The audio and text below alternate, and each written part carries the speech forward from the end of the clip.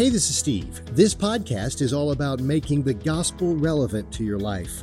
That means discovering the good news of Jesus, no matter what you're going through today. You know, I just did a spiritual warfare message series a few months ago, but I'm convinced there's a way to think about spiritual warfare that we don't normally consider, but we should be. There's something going on that's changing the fabric of our nation and our world, and it's a spiritual problem. I'm going to be talking about it for 2 weeks, starting today.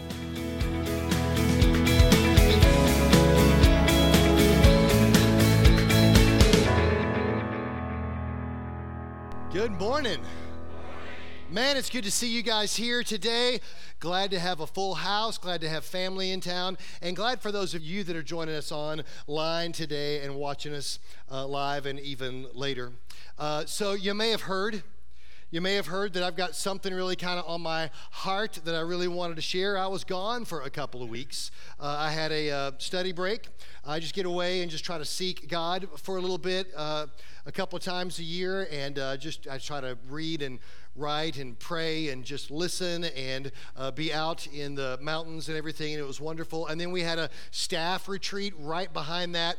It was great. We hadn't had a staff retreat in years, so it was great to have everybody kind of get away, and we kind of did some assessment of some things that we're doing here, and it was just really good.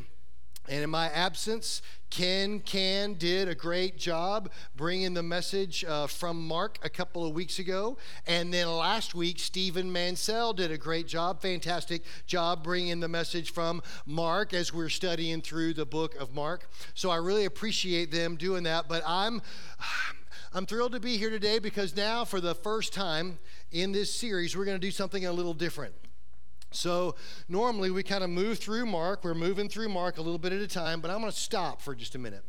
And this will be the first time that I preach at least 2 messages out of the same passage. So I'm going to be in the same passage 2 weeks in a row because I feel like this is a really important moment in the life of Jesus.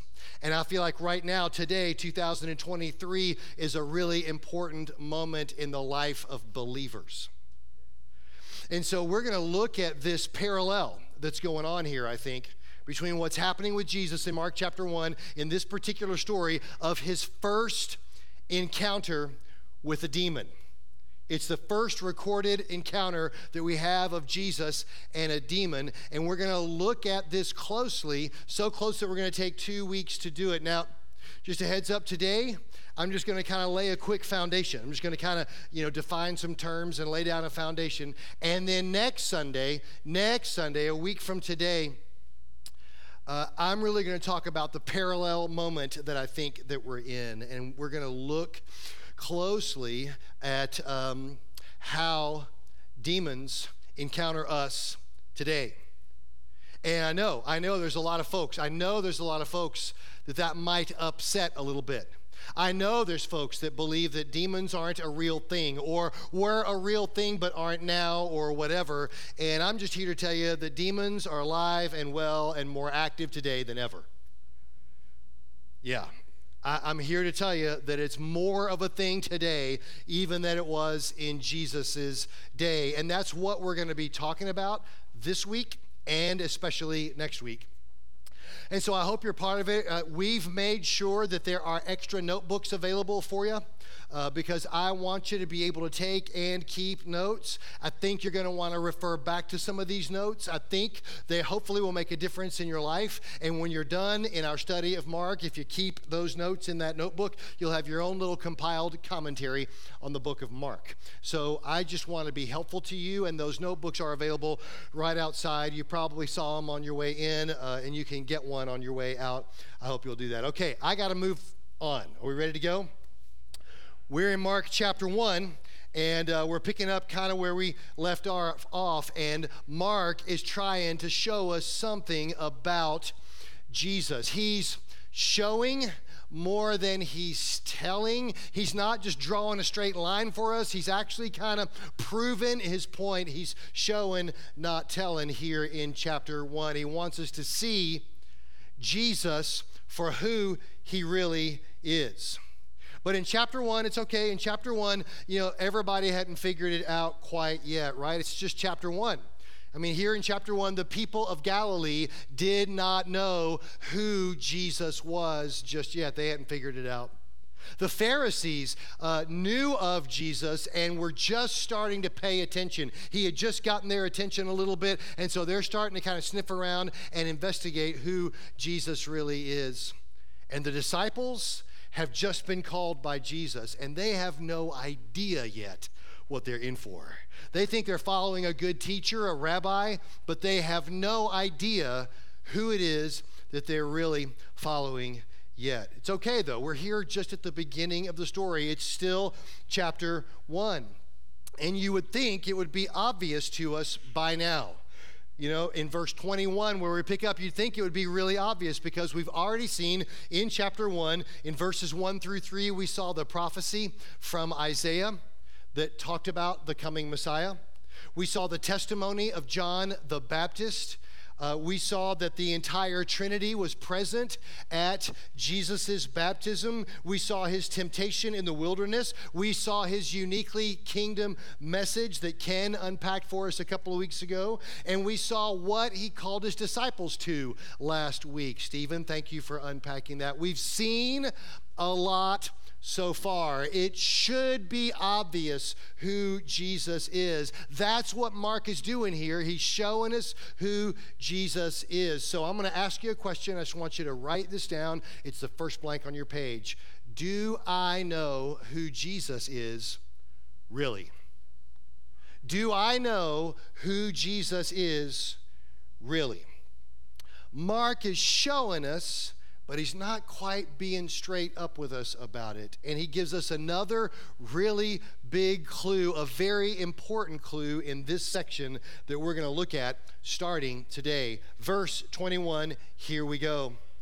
And they, that's Jesus and his disciples, they went into Capernaum on the Sabbath, and he, Jesus, entered the synagogue and was teaching. So they go into Capernaum and they go into the synagogue on the Sabbath. So I've been showing you where Jesus is so far in the story. The nation of Israel here right by the Mediterranean Sea. It is kind of a long country this way, and Jerusalem down here in the south, but we're zooming in right here to the Sea of Galilee. And Jesus moves around a lot. Already in just 20 verses, he's moving around a whole lot.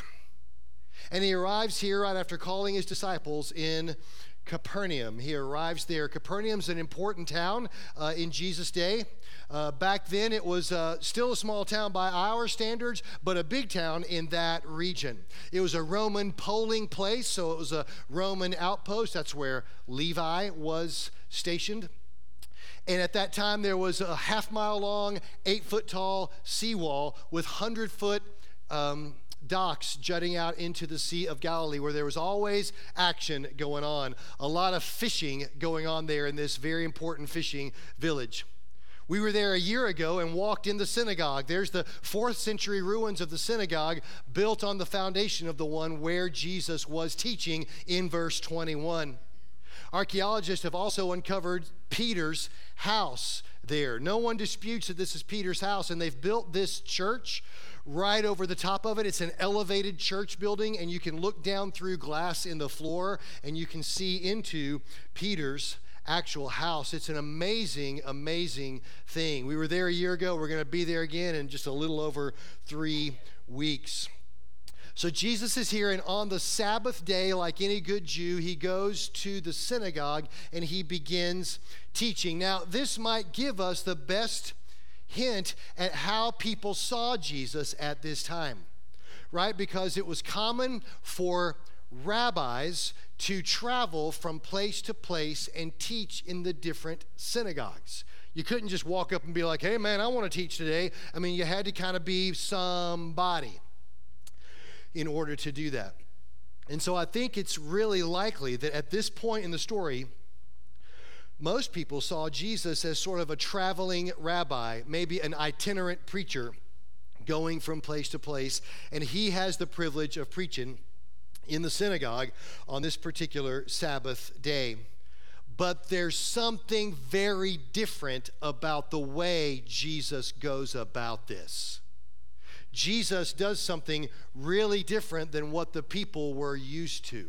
They were used to the scribes and the Pharisees, the traveling rabbis and the stationary scribes who would teach in the synagogues. They were used to the guy who was the PhD of their society, the guy that was the most educated, most sophisticated. He would come and he would put the scroll down on the table and unroll the scroll, and he would read a section from the Word of God, and then he would comment on it.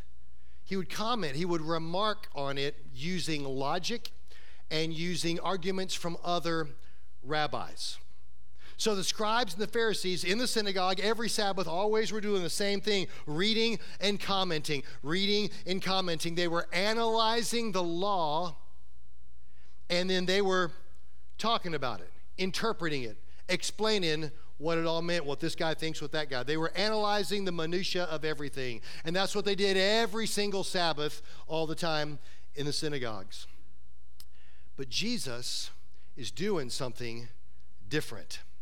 He's doing something really different. He's not just reading and commenting like most rabbis. Let's see what he does in verse 22. It says, the people were astonished at his teaching, for he taught them as one who had authority and not as the scribes. This was different from what they'd ever heard before. This was not like the teaching they were used to. They were astonished. The word astonished means to be dumbstruck or struck with awe. They were amazed at his authoritative teaching. He has taught as one with authority. The word authority here is the word exousia, right? And this word means power, authority, strength, control, or rule. Okay, so Jesus is teaching in this very authoritative exousia way. The word is actually kind of a compound. Ex means out of, and ousia means substance. So the scribes and the Pharisees are always commenting on the law and analyzing the subtleties of the nuance of it, but Jesus is talking out of the substance of being God himself. These guys were always looking at it and talking about it, but Jesus was just talking about himself and his relationship with his Father. This was a completely different thing than anything they were ever used to. Jesus didn't just have analysis, he had personal experience. Instead of interpretation of minutia, he just talked about who he was and what his Father was all about. I wonder if this is why our evangelism efforts are difficult. You know, we set a goal here at the Orchard Church of reaching 150 people for Christ. You know, many of us have named 3 names. We're praying for 3 specific people to come to know Christ this year. Lord, use me. Lord, use me in these people's lives. Give me an opportunity to share Christ. But a lot of us haven't done that yet. We're scared. We're worried of what they might think of us. We're worried, it'll hurt their feelings. We're worried about how to act. We're worried about what that might look like for us. And I wonder if we have difficulty with it because we're really, really good at analyzing the minutia of our theology, but we don't really have a lot of substantive experience in a relationship with God. Let me ask it this way. Next blank on your page. Do I have a relationship with the Bible? Or do I have a relationship with the God of the Bible?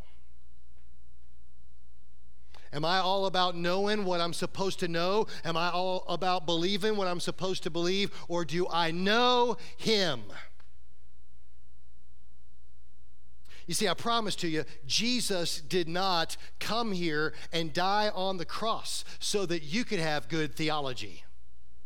That's not his intent at all. Yes, I want you to have good theology. We have systematic theology classes that we do here at the church. I love doing those. I want you to have good theology, but that's not why Jesus died for you. Jesus died for you because you were a broken sinner separated from God. And your sin made you a traitorous criminal against a holy God.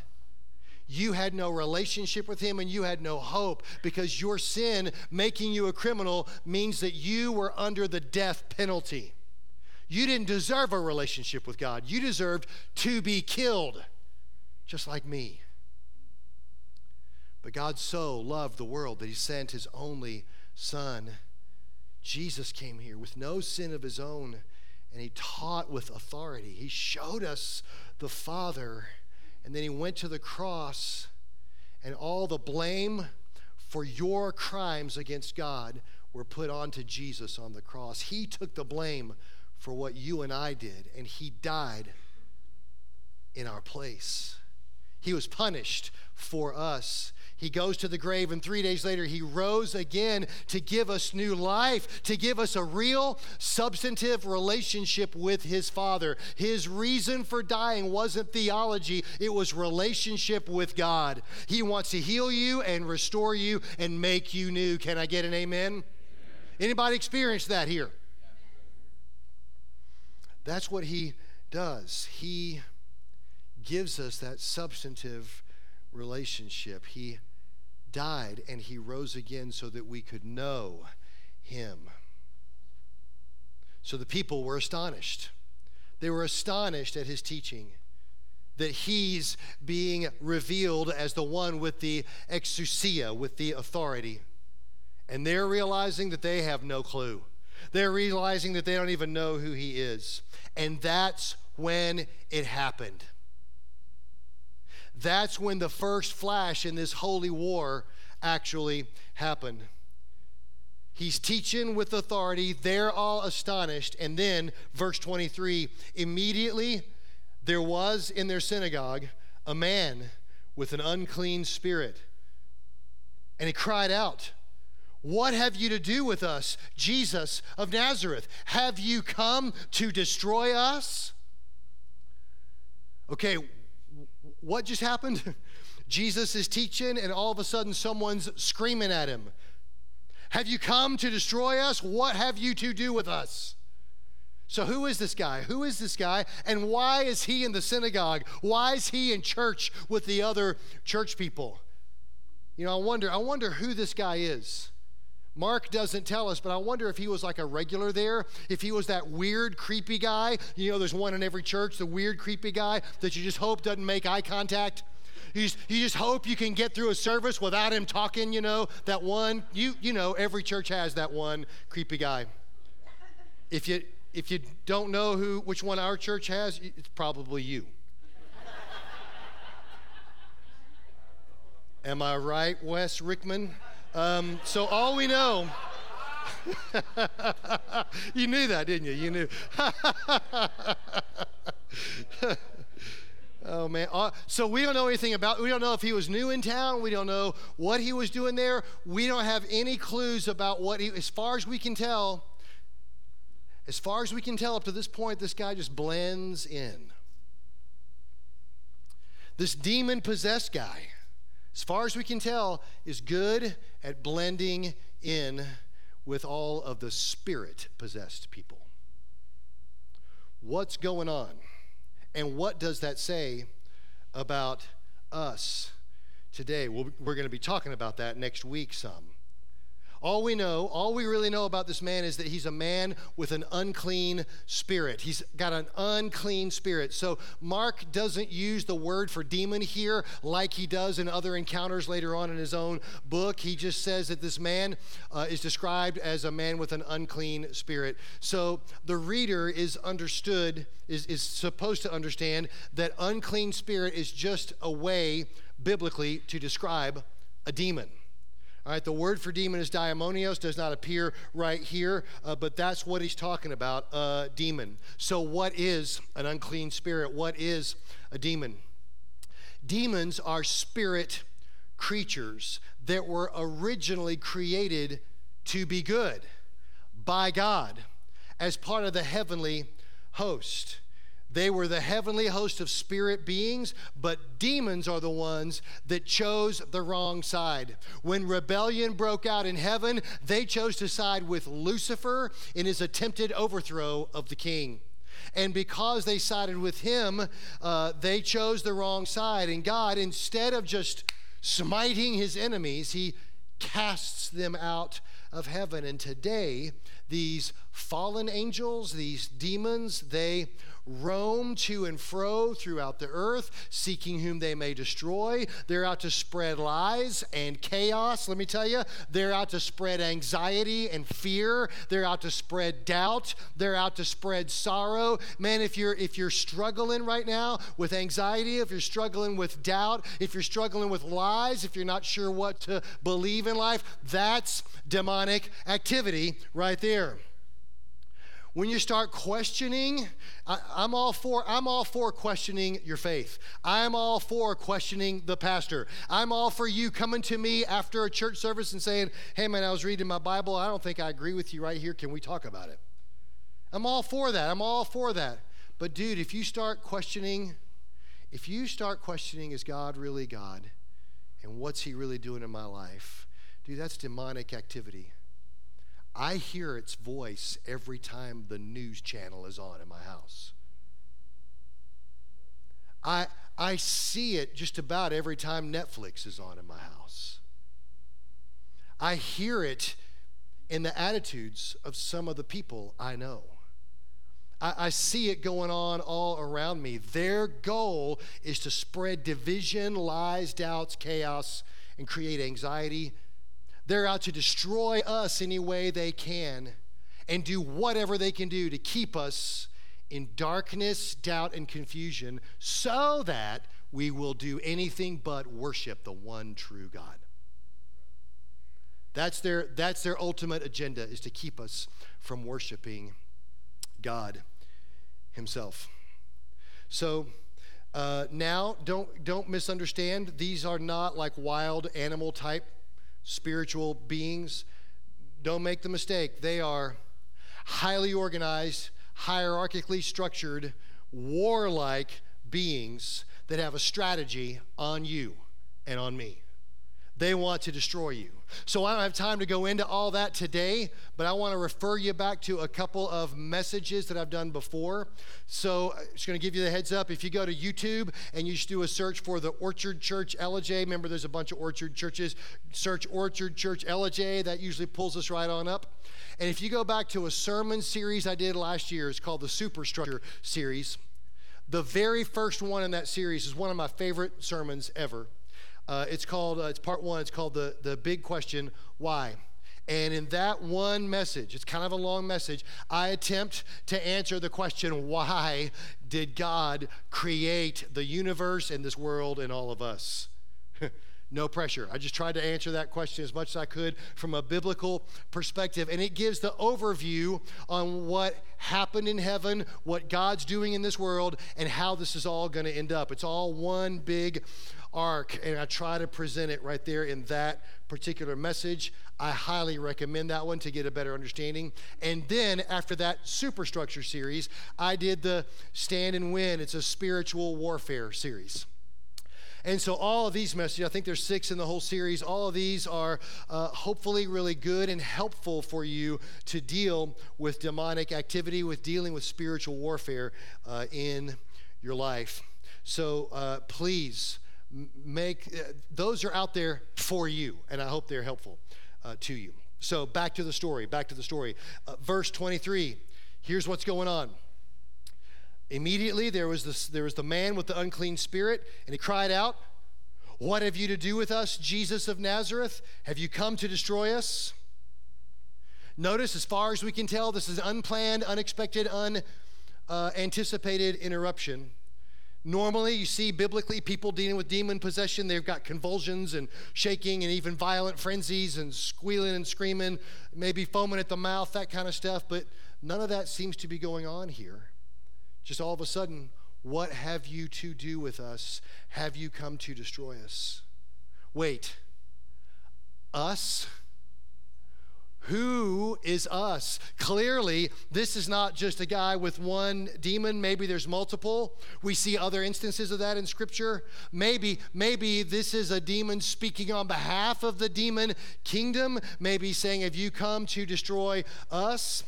Whatever's going on here, this is the first challenge to Jesus' authority. He's teaching with authority, and the result is this flashpoint. It's a challenge to his authority, and it's this challenge that I'm really gonna zoom in on next Sunday. I'm really gonna zoom in, and we're gonna unpack what this challenge is, and we're gonna look at its parallel to today. I don't have time to get into all that now, so just for now, know that the demon is challenging the authority of Jesus because demons hate Jesus. I'm going to say that again. The demon is challenging Jesus' authority because Jesus is hated by demons. Am I being clear here? Demons challenge the authority of Jesus because they hate Jesus. Does that make you pause for a minute? Because as I was thinking about that this week, it made me pause. Because I challenge his authority all the time. I mean, I know I don't give like he expects me to give. That's my money. That's my kingdom. I know I don't serve all the time the way Jesus expects me to serve. That's my time. I need my time, my kingdom. I don't always share my faith when he prompts me. He's literally nudging me to open my mouth and share my faith, and I don't always do that. I shrink back. That's my status, my kingdom. Am I really a disciple, or am I more like this demon guy that sees Jesus as a threat to his own kingdom? What about you? Am I the only one? Do you see Jesus as the king? Or like this demon guy, do you see Jesus as a threat to your own kingdom? Do I even know who Jesus is, really?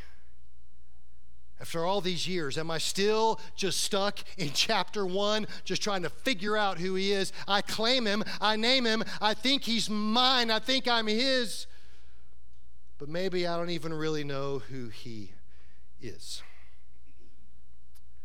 So it's this moment when this demon is asking this question: what have you to do with us, Jesus of Nazareth? Have you come to destroy us? And then the demon says something that ought to shock us.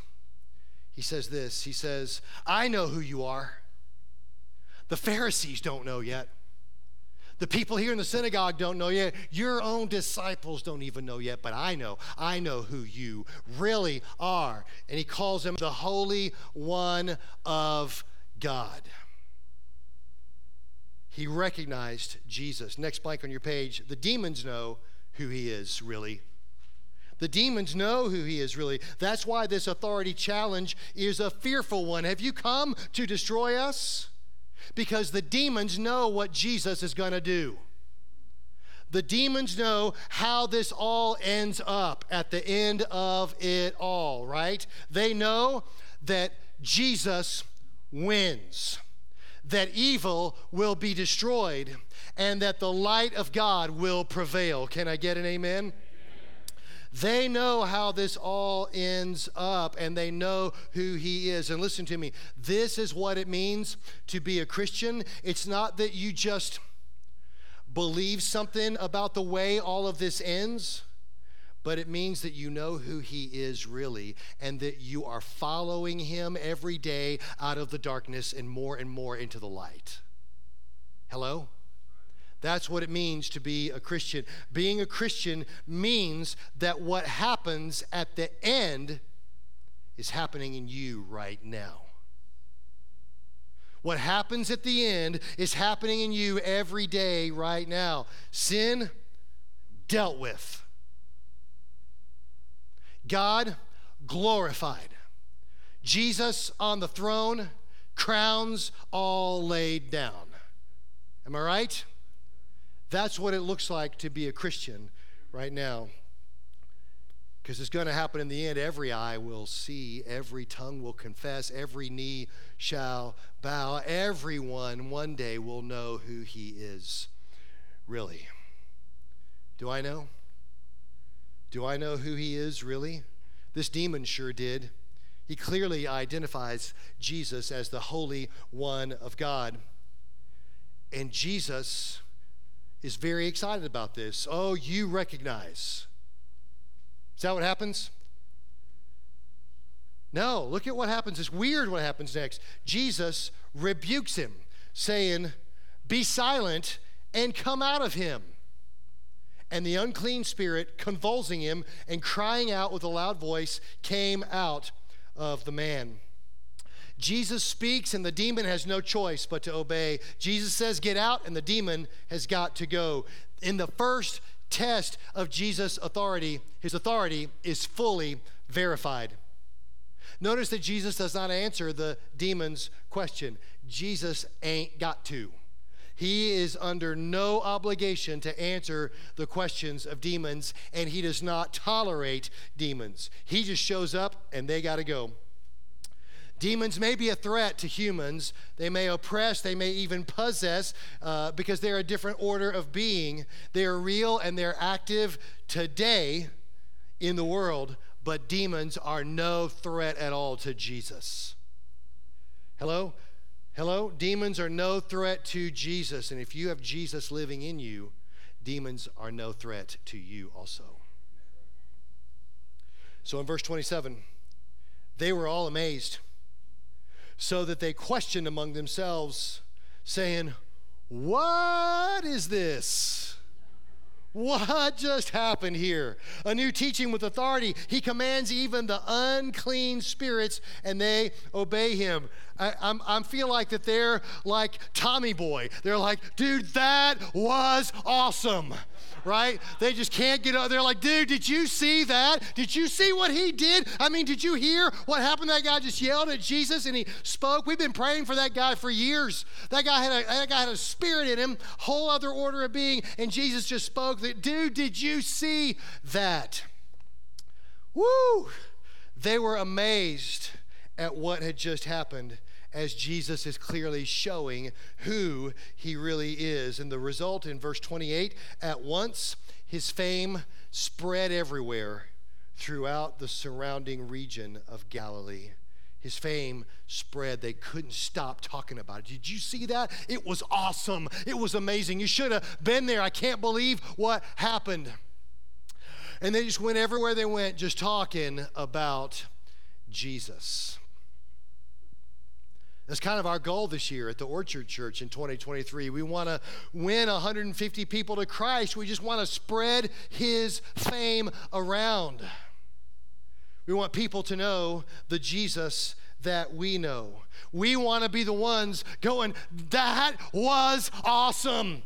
I just got to tell you about him. I just got to tell you, I've seen him at work. I've seen him do stuff that I can barely even describe. So I'm just going to tell you all I can tell you. And I want to be the guy that just won't shut up about Jesus. I just want to be the guy that I just got to tell you about how awesome he is." And think about it. These people in Capernaum had not even figured it out yet. They still did not know who he was. Right? Because think about it. In chapter 1 of Mark, Jesus had not even preached the Sermon on the Mount. He had not fed 5,000. He had not walked on the water.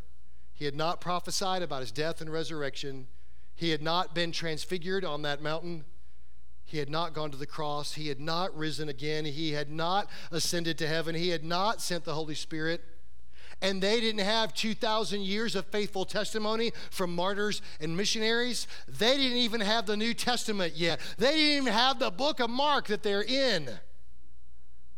All they knew was that they had seen him do something, and that was awesome. And so they couldn't stop talking about it. They had seen an amazing, powerful casting out of the demon, and they hadn't seen nothing yet. So my question is this, next blank on your page, have I seen him at work? Have I seen Jesus at work in my life? Maybe that's why it's so difficult for us to share our faith. Maybe we haven't really seen him at work. Maybe we are a lot more like the Pharisees and the scribes than we care to admit. We have a relationship with the Bible, but we aren't actually seeing the active work of God in our lives on an ongoing basis. Maybe our walk with him isn't substantive. Maybe it's not ousia, but maybe it's superficial. Maybe it's superficial enough to where we haven't really figured out who he is yet. And we haven't seen him do anything in our lives worth talking about.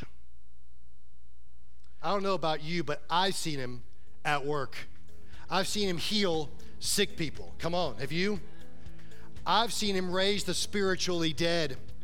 I've seen him there's people that sit in this room with us week after week, and I know where they were in a broken marriage with no hope, but I've watched God put the marriage back together again.